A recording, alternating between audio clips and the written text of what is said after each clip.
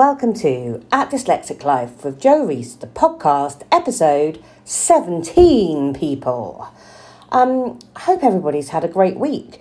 I've done a whole classic dyslexic thing here that I had all these great ideas of things that I wanted to talk to you about and haven't written them down because I was like, they're such good ideas, I won't forget them, and gone to write my list of things I want to talk to you about, and I've got a page full of things, but none of them were the brilliant things that I wanted to talk to you about.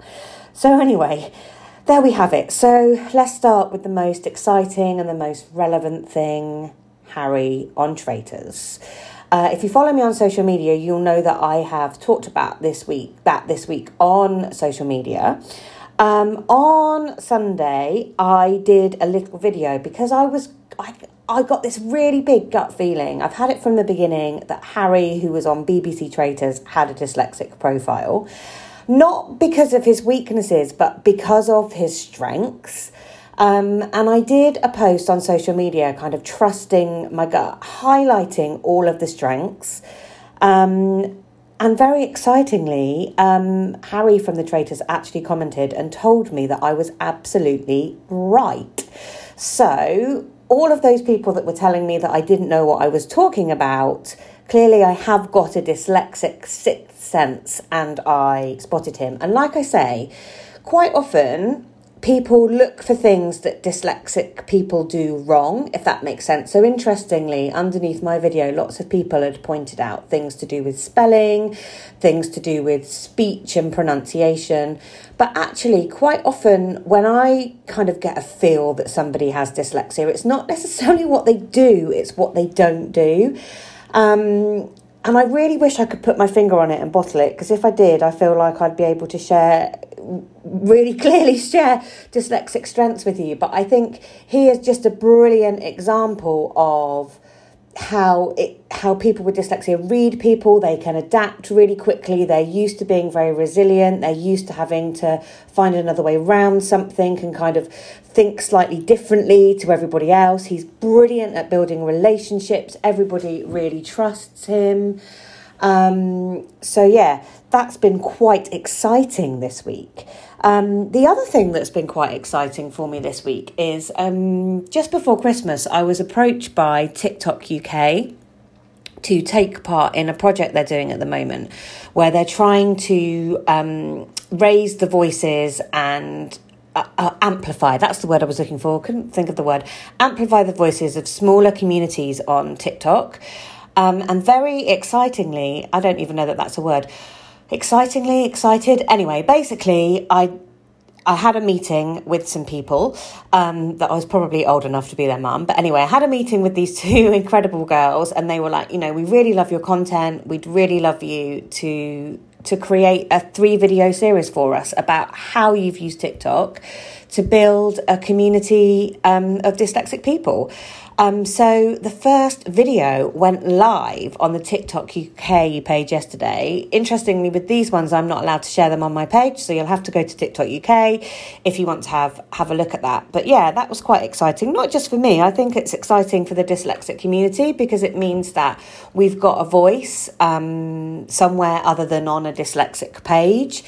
And obviously it will stay, even if it doesn't have very many views straight away, it will be on that page kind of all the time. So I feel like that's quite exciting, getting the dyslexic voice heard and getting dyslexia in a forum where people can discuss about it and learn it. Sorry, I feel like my speech is very dyslexic this morning in terms of I'm not really stringing sentences together very well, am I? Anyway, but it's called Dyslexic Life with Joe Reese, and we take the dyslexic moments with the non-dyslexic moments.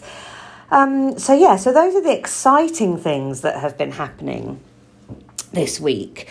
I think the other thing I wanted to share with you, and I guess it's a bit of a vulnerable thing really, is lots of people with dyslexia don't trust their inner voice. They don't trust their confidence, or they lack confidence. That was really dyslexic. That was not what I meant to say at all.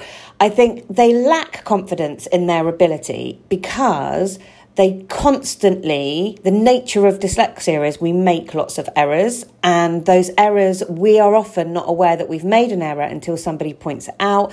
That fills us with shame, that fills us with embarrassment, and actually it kind of makes our confidence inside smaller and smaller and smaller, if that makes sense. And over a period of time, if that isn't managed well, it negatively impacts our confidence. It stops us pushing ourselves out of our comfort zone, and it keeps our voice small, and it keeps us acting small.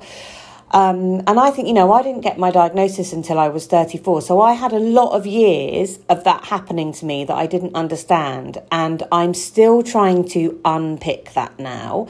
And I think whilst I often do look confident on the outside, and obviously I talk a lot about dyslexia on social media, I don't always feel it on the inside. I still over-deliver. I still compensate at times. I've talked about that before, particularly around kind of my children's schooling and making sure emails and things are right. But actually, I was approached by a really good friend that I'd met online, Emma Kirkham. Go and check her out if you want to. And she's recently retrained as a hypnotherapist and is focusing on something called heart healing. And we were having a discussion, and she said, I really, really want to do some heart healing with you around trust and you being able to trust yourself.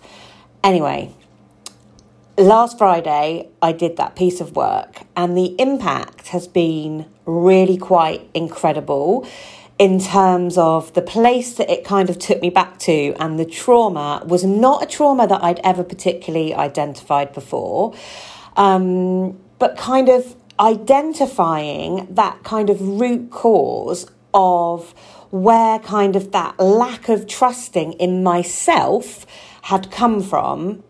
5 days later has already had quite a profound effect.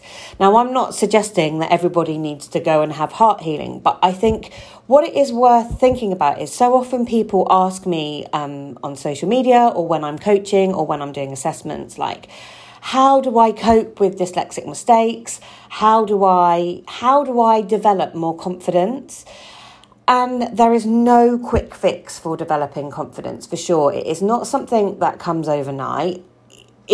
And sometimes it is about, we do have to do the work kind of underneath. So not necessarily heart healing, but we might need to have some sort of counselling or some sort of coaching. We're likely going to need to invest in ourselves in some way to do some sort of work to readdress that trauma or those negative things that have happened in the past in order to overcome them. And it doesn't need to be anything massive. Like, literally, this wasn't my trauma, but when I think about the kids that I talk to or the adults that I talk to, sometimes that trauma is as simple as they were asked to read aloud in class. They couldn't read the word correctly. People laughed at them. People kind of underestimated them, and that is enough to kind of stop them ever kind of giving anything kind of different a go ever again. So actually, I think it's worth just having, if you are lacking confidence in yourself, looking at counselling or therapeutic input, something that can help you kind of look at where those root feelings are coming from. And if that isn't an option for you and you think, well, actually, I genuinely don't know where to start with my confidence, one thing you can do is really think about what you're really good at. What are you really good at? What do you really enjoy? How can you develop that skill? So it could be sewing. It could be model making. It could be a sport. It could literally be anything. But what do you really enjoy? What kind of comes really naturally easy to you? And, do you know what? This has just prompted me to remember what it was I was actually going to talk to you about, and I'm going to end on that in a minute. But I think it's about finding something that you really enjoy and that you're feeling resilient with, that you can slowly but surely kind of build that skill up. Because actually, if you can develop a skill that you enjoy, you'll find that you develop strategies that can support you in areas that you perhaps don't enjoy or don't find as difficult. But also, it might be that you can be really brave and create a business out of the thing that you are really good at. and that you can leave your workplace and that you can use your entrepreneurial dyslexic strengths to create a business, even if it's just a side hustle to begin with.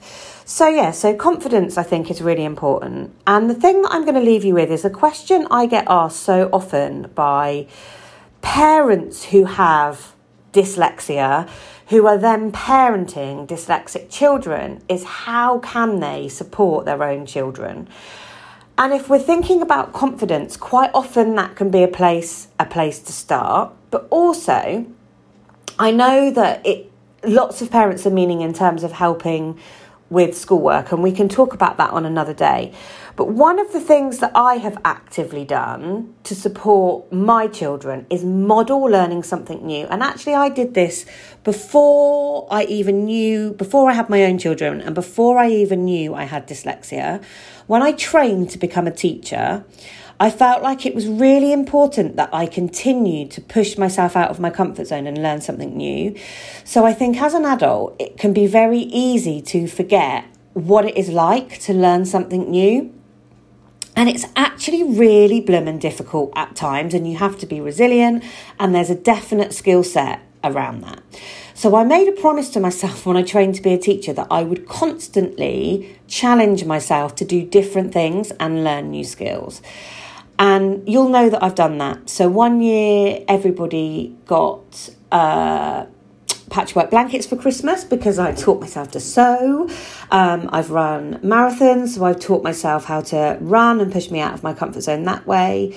I've done all sorts of things in the past, but one of the things I do at the moment is I do a weekly tap lesson. Now, I love tap dancing, but I find it really difficult. And actually, it wasn't until I went back to tap as an adult after I got my diagnosis I realised why. And it's because of processing, because actually I can't process the language, the names of the steps as quickly as doing them. So actually I've developed a really good strategy now. I just need to learn it really slowly and slowly but surely speed it up. But also hearing the rhythm, clapping the rhythm is actually a better way for me to learn than knowing the names of the steps and almost like copying because there's no language to process. So I've actually discovered a strength there through doing something I enjoy, but actually that thing I enjoy isn't necessarily always easy, but how brilliant does it feel when you learn something new? It also means I remember what it's like to be in an uncomfortable situation, because learning, you are in an uncomfortable situation. You do have to be resilient. So that was something that I really wanted to share with you. So that's it for today. If you're new to the podcast, please do go back and listen to previous episodes. Please do subscribe to the podcast and share far and wide if you can, and leave a review if you can. I realised when I launched the podcast, I didn't really launch it in the best way to get traction, because I was just like, I'm just going to launch this, and if it just serves one person, it's just going to serve one person. It's actually serving quite a lot more people than that, but not necessarily consistently.